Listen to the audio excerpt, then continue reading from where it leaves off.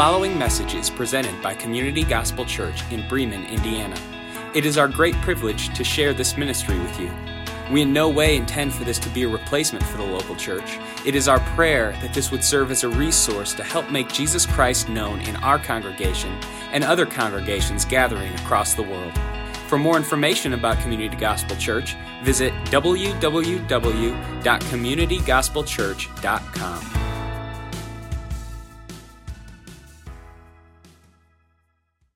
My name is Jordan, and my wife Bethany plays the piano, and we just wanted to say Merry Christmas to you. It has been a year, hasn't it? Yesterday we were walking around our block in long-sleeve shirts and sweatpants, and I thought to myself, is this really Christmas? It's crazy. But another season has come, and here we are. And if you are new here, we just wanted to say welcome. And this, at Community Gospel Church this week, is the 1 week where multiple people blow off all the dust of the ties that they have in their closet and wear them. So if you didn't wear one, don't worry about it. We normally don't wear them either. But here we are. We're in the book of Romans. Romans is in the New Testament. If you haven't found it yet, there's a table of contents. You can go ahead and look that up. It goes Matthew, Mark, Luke, John. You have Acts and Romans in the New Testament, so that's on the right-hand side of your Bible. And we're in Romans 5. Big numbers are going to be the chapters. Smaller numbers are going to be the verses. I was going through with a friend of mine just where we're at as a church and what we've been dealing with and just what's been going on. And as we were talking, I said, the more that I study Scripture, the more that I'm painfully aware of my sin. The more it just kind of like screams at me. This whole past year just feels like God's voice has constantly been like, this is wrong, and this is wrong, and this is wrong, and you need to fix this, and you need to fix this, and you need to fix this, and then it's validated through my wife and my kids. And then I go back into the Scriptures, and I say, Lord, I'm a sinner, and He says, you are. And as the sin of my life pops off the pages of the text, it's covered in God's never-ending mercy and grace. When you're a child of God, when you've confessed with your mouth and believed in your heart that Jesus Christ is Lord, the never-ending mercy and grace just comes in like a flood. It's so clear. God loves us. He takes care of us. Think of all that you have gone through this past year. Has the Lord not provided? Has He not been faithful? Has He not been good through it all? Of course, we would look at it and we'd say it wasn't always easy, but it's always worth it. Through faith in Christ, we're forgiven of sin. We're forgiving undeserving grace. Grace, God's grace that's greater than all of our sins. Even though we're wretched and helpless, God opened up His arms of love to us. And that's what Paul is going to talk about in Romans chapter 5. And we've been kind of cherry picking through Scripture this year. Next year, we're actually going to go through the story in Advent. We're going to hit the gospel stories. We're going to do that unless the Lord comes back and calls us home. We obviously won't. We'll do that in heaven. How about that? But we've been hitting on these words, peace and joy and love and hope in regards to Advent. We've been talking about some of that. And this is really a culmination of all of those words. So I know each week of Advent holds a theme depending on where you have come from or how you were raised. This is kind of our culmination of all of those things. What is the book of Romans and why is it in the biblical text? Well, Paul writes a letter, and that's the Apostle Paul. Some of you might be familiar with him. Some of you maybe not. Paul was a persecutor of Christians. Way back in the book of Acts, we learned about that. And then he goes from persecuting Christians to populating the church because he meets Jesus face to face, the risen Christ. And it's such a dramatic encounter. Paul goes blind, and they take him away. And this chief of all Pharisees, who probably had the majority of the Old Testament text memorized, comes to know Jesus, and he explains the text to the disciples and to all of the followers of Christ. And he populates 1/3 of the text in the New Testament. And so this letter that we have here, this letter called Romans, is just that. It's a letter to the church that is gathered in Rome.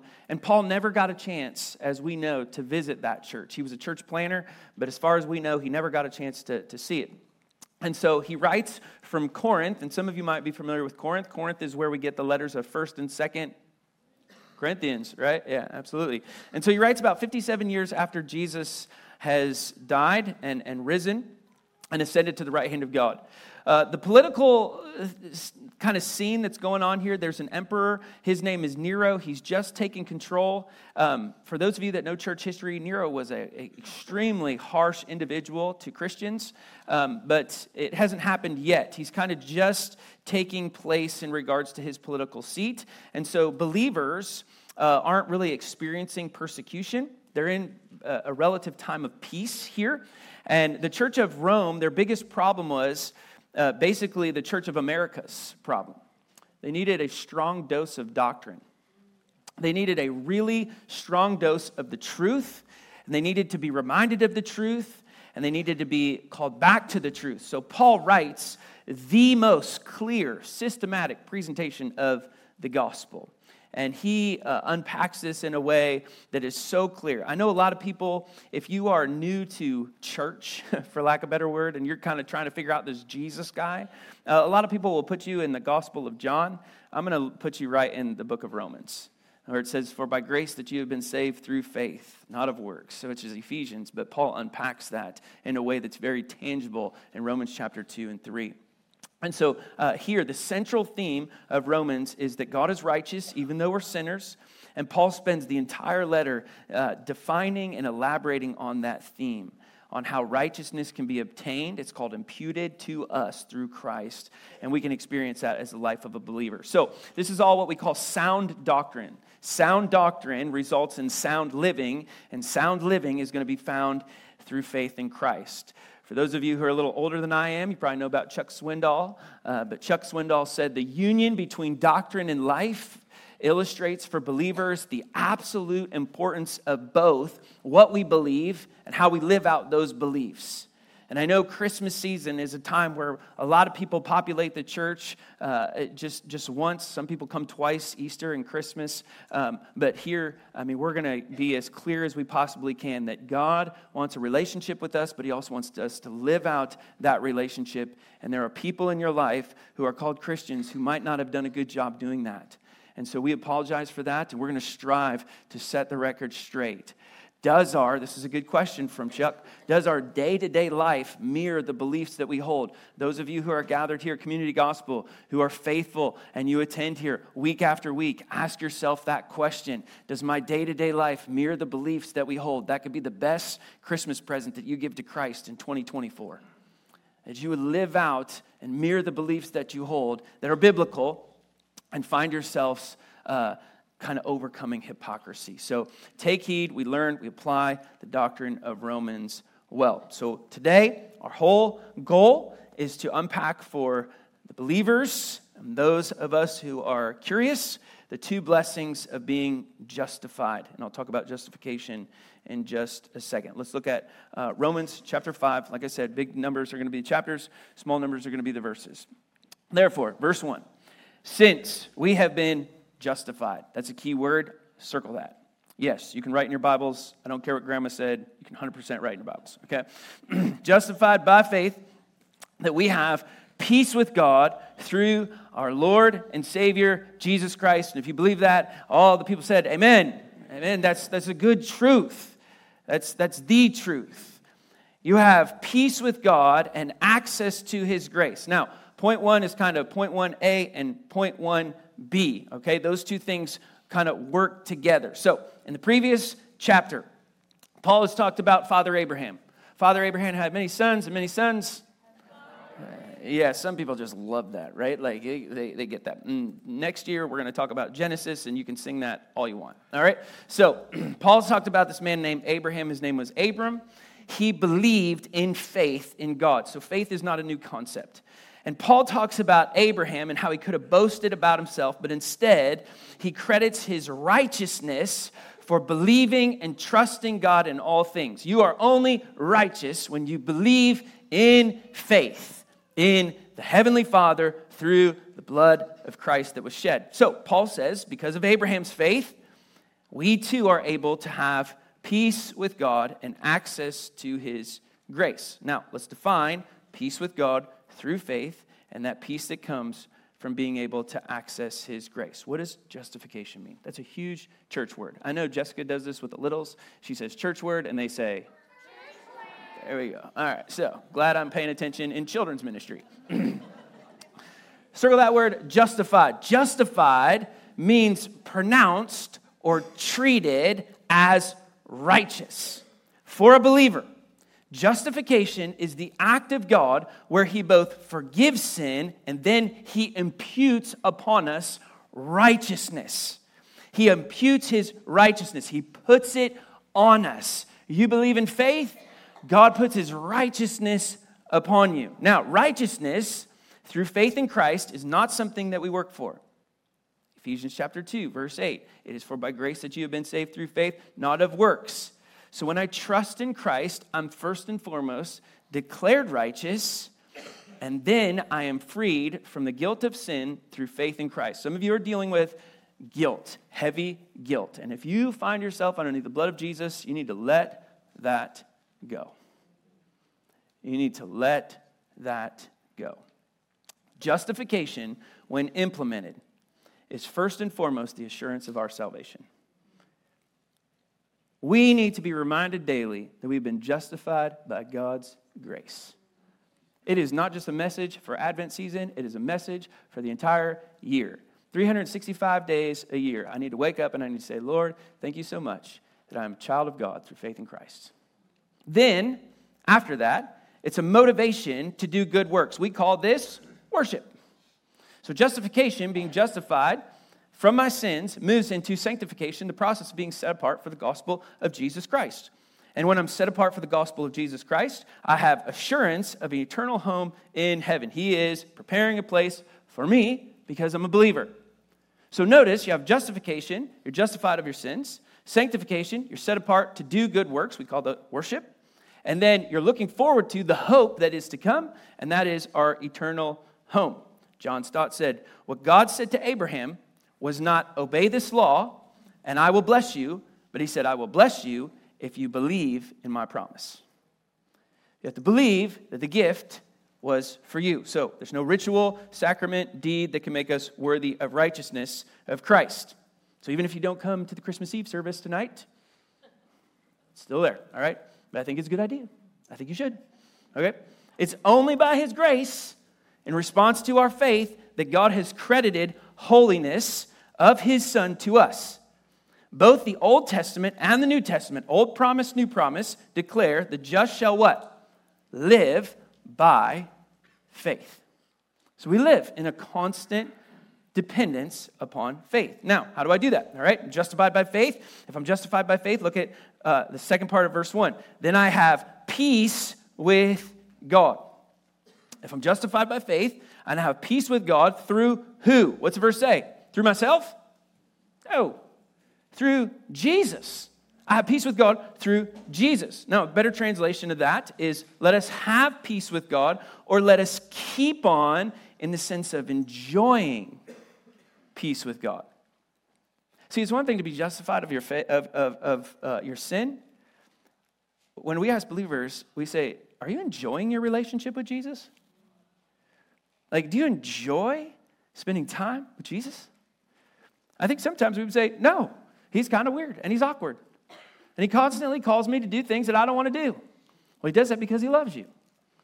He does that because he cares about you. So when we see the word peace, it means to bind together that which has been separated. It means believers have a sense of inner rest, well-being, and harmony with God because he's reconciled us through faith in Christ. And as believers, we don't make peace. God's already done that. We enjoy peace. We enjoy peace. And there's sometimes in our society, what we do is we try to silence that peace with the things of this world. We say to ourselves, well, if I just have this or if I just do this, then surely I'll be at peace. And God says, how's that working out? Prophet Isaiah, in Isaiah chapter 32, verse 17, he gives us this. He says, and the work of righteousness will be what? It will be peace. And the service of righteousness will be quietness and confidence forever. I can have confidence because I have peace with God. Peace is the opposite of war. That means for us as believers, God has nothing against us. When you're justified by faith, it means you're no longer in a war or battle against God. I have to tell myself this all the time too. Amen? Like, I constantly am like, Lord, I'm fighting you. He's like, no, you're fighting yourself. And you can stop anytime you want. In fact, the opposite is true. God says he fights for us. So if you have no peace with God, that's on you. That's not on God. And you'll see it manifest in the next couple of days with some of the relatives and loved ones that you have that don't have the gospel of Jesus Christ. Now look at verse 2. He says, through him we have also, so this is an addition, I love this, obtained access by your faith into the grace in which you stand. And we rejoice in the hope of the glory of God. Now what does that mean? Being justified by faith, having peace with God through Christ, means we have access by faith into his grace in which we stand. Paul says it a very similar way in Ephesians chapter 2, verse 18. He said, for through him we both have access, or our access, in one spirit to the Father. He continues the thought in Ephesians 3, verse 12, where he says, so we have boldness and confident access through faith in him. So what Paul's essentially saying here is, you stand in the grace of God. Well, give me some way to remember that. All right, grace, acronym, God's riches are available at Christ's expense. God's riches are available at Christ's expense. It means that believers are permanently fixed like a boat to a dock. And God's grace is the dock that provides security to us. We cannot be severed from God's loving acceptance of us in Christ. In Ephesians chapter 1, verse 6, it's one of my favorite passages of Scripture. It says, you are accepted in the beloved. That means that anything that God would do for his son, he will do for you. Wrap your mind around that concept. Anything that God would do for his son, he would do it for you. You're accepted in the beloved. No sin can separate our position of standing firm in God's grace when we're justified, because we're justified once and for all time. And so, look what Paul says. He says, we rejoice in the hope of the glory of God, as our hope is built on nothing less but Christ and his righteousness. Now, here's the deal. It says, we rejoice in hope. I think sometimes, as believers, we need to tell our face what our heart has accepted.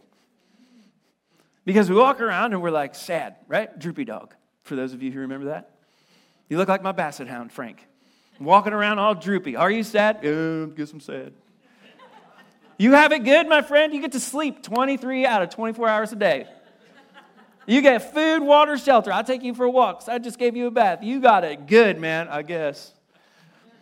Dear Lord, make me not like my basset hound when it comes to knowing you. Let me rejoice in the hope of the glory of God, and I'm a child of God. No gift that you could give me at Christmas is greater than the gift that I have received through faith in Christ. And Paul continues, look at verse 3. He says, all right, we got peace with God. We got access to his grace when we're justified of our sins, confess with our mouth, believe in our heart that Jesus Christ is Lord. Verse 3. More than that, we rejoice in our sufferings. Whoa, hold on a second. You mean to tell me when I come into relationship with Jesus, I'm going to suffer? What kind of present is this? Knowing that suffering is going to produce endurance. So you have peace with God and access to his grace, and that gives you the ability to rejoice in tribulation. Do you know somebody in your family who's always excited? You have that person in your family? I have that person in my family.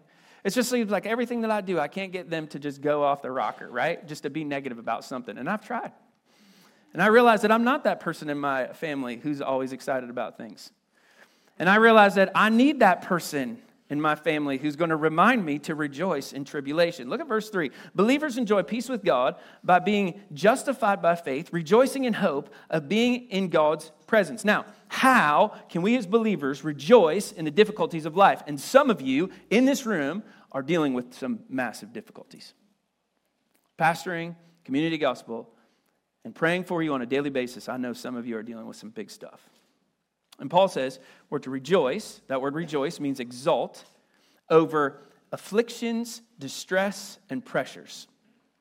James said it like this in James chapter 1, verse 2. He said, consider it pure joy, my brothers, whenever you face trials of many kinds. How in the world do I do that? How are we supposed to rejoice in our sufferings, looking for the hope or expectation of future glory as a believer? Well, Paul says it. Verse 3, number 1. He says, know that your suffering produces endurance. In other words, he says suffering is normal for us as believers. Now, Paul had a friend. His name was Barnabas.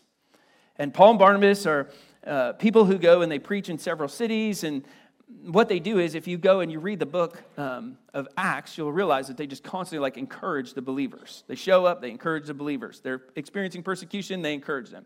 In Acts chapter 14, verse 21, it says, they returned to Lystra, Iconium, and Antioch, and they strengthened the disciples and encouraged them to remain true to the faith. And they said to them, we must go through hardships to enter the kingdom of God. The Greek says, what did you expect? I'm just kidding. For those of you who don't know Greek, that's whatever. That was a joke that I tried. It didn't work. If I was in seminary, they'd be like, oh, that's so funny. All right, moving along. I guess not today. All right. The key that Paul learns in going through suffering was the ability to rejoice because he realized that every time he suffered, perseverance was gained. Now, there's an old commercial out there from a popular shoe company. And it showed a couple of people in the gym and on the track and at the end of the game and all this other stuff. And they would get to the end and they would say, let's do one more. And these guys would be sweating and they'd bend over and the sweat would pour off their face. And they'd say, let's do one more. Let's do one more. Let's do one more. That's exactly what is happening and transpiring for Paul and Barnabas as they're encouraging the Christians. They're saying, let's do one more. Oh, you went through sickness. You had problems. You had pain. Let's do one more. Oh, you got family problems. People are at the end of their road in life. You're dealing with relationship hardships. Let's do one more. It's the ability to face difficulties without giving in. For believers, suffering does not deny the reality of God's love, but it affirms it. And if you would go back and if you would look at all the things that happened and transpired in 2023, you would see that your suffering for the gospel of Jesus Christ created in you endurance that you might not have seen. The character quality of perseverance, which is endurance, isn't the end of itself. It's a step in the process that strengthens our hope. If you are in a hardship this season, realize that you can go one more. Because when you go one more, your endurance goes up a notch. And when your endurance goes up a notch, that's called perseverance. And perseverance leads to maturity. It also leads to something else. Look at verse 4. He says, and endurance produces character, and your character produces hope. We'll get to hope in just a second. Endurance means that we have maturity as a believer. Now, that word character, if you want to circle that, in the Greek, that actually does mean approved as a result of testing. A person with character is known for inward qualities, not outward. Now, here's the thing. Let me just track with me just for a second, church. Your relationship with the Lord is always going to start internal until it's manifested externally. Just know that, right? If you have the opportunity to perceive what is transpiring in your world and you see a problem surface externally, it's really a problem internally. If you can change what's going on internally, you can change what's going on externally. But it has to start internally. And that's where we see endurance producing character. That's where the maturity starts to take place, all right? So there's a progression. Suffering to endurance, endurance to character. Suffering's like pressure that's put on carbon that produces a diamond. I love what Foreman says about this. Not George Foreman, by the way. A different Foreman. He says, we rejoice in suffering, not because pain in itself is good, but because it's the engraver's tool which God creates lines of beauty on life. I do not understand why people try to get rid of their smile lines. You know what I'm talking about? You know what smile lines are? It's when you smile and you get like crow's feet or whatever they call them too. Wrinkles are a gift, my friend. Wrinkles are God's given gift to you to show that you've gone through some things and you're still here. You should welcome those things. Put Botox on the bottom of the list. You don't need that. I want people to see my smile lines and my crow's feet and all of my wrinkles so they can see that I've been through some stuff. And I came out better on the other side. So as we persevere in trials, get some more wrinkles. God's character is being formed. He's producing character within us. God is working, Romans chapter 8, verse 29, to the likeness of his Son. So if we endure, if we see God work through the difficulties, the result is an increased faith, hope, and love. So difficulties of life, in your life, are not random. They're not meaningless. They're not wasted when you trust in the Lord. You can rejoice during suffering to increase endurance and strengthen your character, and that leads to hope. Like, welcome the wrinkles of life. They're so good for you. Because we know that character produces hope. Look at the second part of verse 4. The character produces hope. John MacArthur said it just like this one time. He said, he said, the more a believer pursues holiness, the more he's persecuted and troubled, and the greater will be his hope as he is sustained through it all by God's powerful grace. In the Old Testament, it's written in Hebrew, the word hope means confidence and security. Job knew it, the psalmist knew it, and Ecclesiastes knew it. In the New Testament, the Greek word hope builds off that Old Testament Hebrew word, and it says hope is the confident expectation and assurance of God's promises based upon a sure foundation, which is faith in Christ, for which we wait with joy and full confidence of our heavenly home. Biblical hope is not a feeling. It's kind of like our faith. Faith is not a feeling. It's a confident reality that we have. To accept the gospel means our hope is no longer filled with doubt, but it's grounded in God's word, his character, and the finished work of Christ. I trust in it. I stand in it. I stand on it. I look at it and I realize what Paul says in the letter to 1 Corinthians chapter 13, that faith and hope and love are at the heart of a believer's life. And those are not emotions. Those are realities. Our relationship with God begins with faith. It helps us to realize we're delivered from our past, and it grows in our sanctification process as we learn all about what God has in mind for us, which gives us a promise of future. It's okay, church. It is okay to pray, Lord Jesus, would you come back today? Nothing wrong with that. And God's love fills our lives and gives us the ability to reach out to others. Since faith and hope and love are essential characteristics of a believer's life, their opposites, which are doubt and despair and hatred, can devastate any relationship with God. So we guard against them, and we help those who struggle with all of those feelings that we can't avoid, and we say, we no longer feel. I love what William Jenkins says, great commentator. He said, hope is the mother of patience. And if you pray for patience, it is something that God will always give you. It's the one gift that he throws out in droves. And when we are patient, we realize where our hope lies. But I love this. Look at verse 5. Paul closes kind of this passage, and he says, our hope does not put us to shame. Religion will put you to shame. It doesn't put us to shame because God's love has been poured out into where? Our hearts. That's the believer. He's speaking to the believer there through the Holy Spirit who has been given to us. He gave you a new spirit. Paul says our hope in God's promises will never disappoint us because they'll always be fulfilled. When our hope is in the Lord, his word, his will, his ways, we are absolutely assured that he will fulfill all that he has promised. Will you always get what you want? No. No, you will not. If you're here and this is like your Christmas and Easter, pop in, it's all about Jesus. And the things that you're looking for are different than the gospel. It's because the gospel is our hope. It is a promise that is fulfilled by God.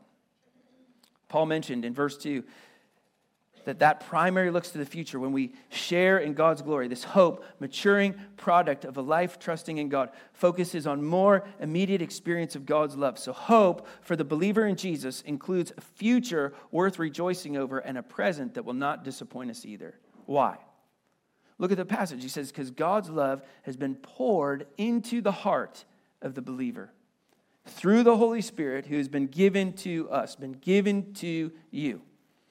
Christ's death on the cross, track with me, was sufficient for the entire world, but it is only efficient for those who would believe in him.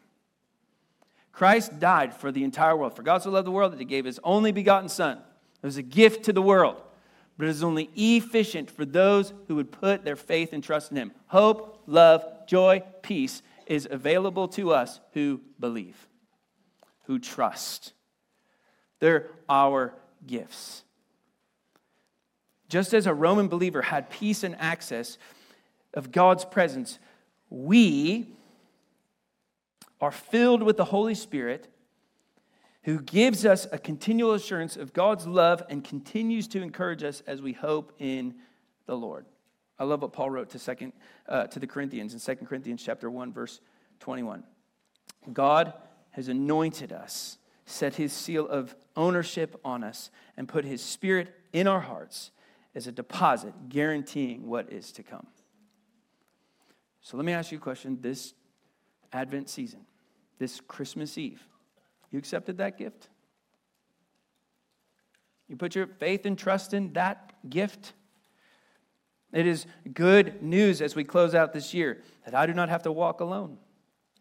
It is for by grace that you have been saved through faith. And for those of us who believe, we place our faith and hope in what God has in store for us coming up next.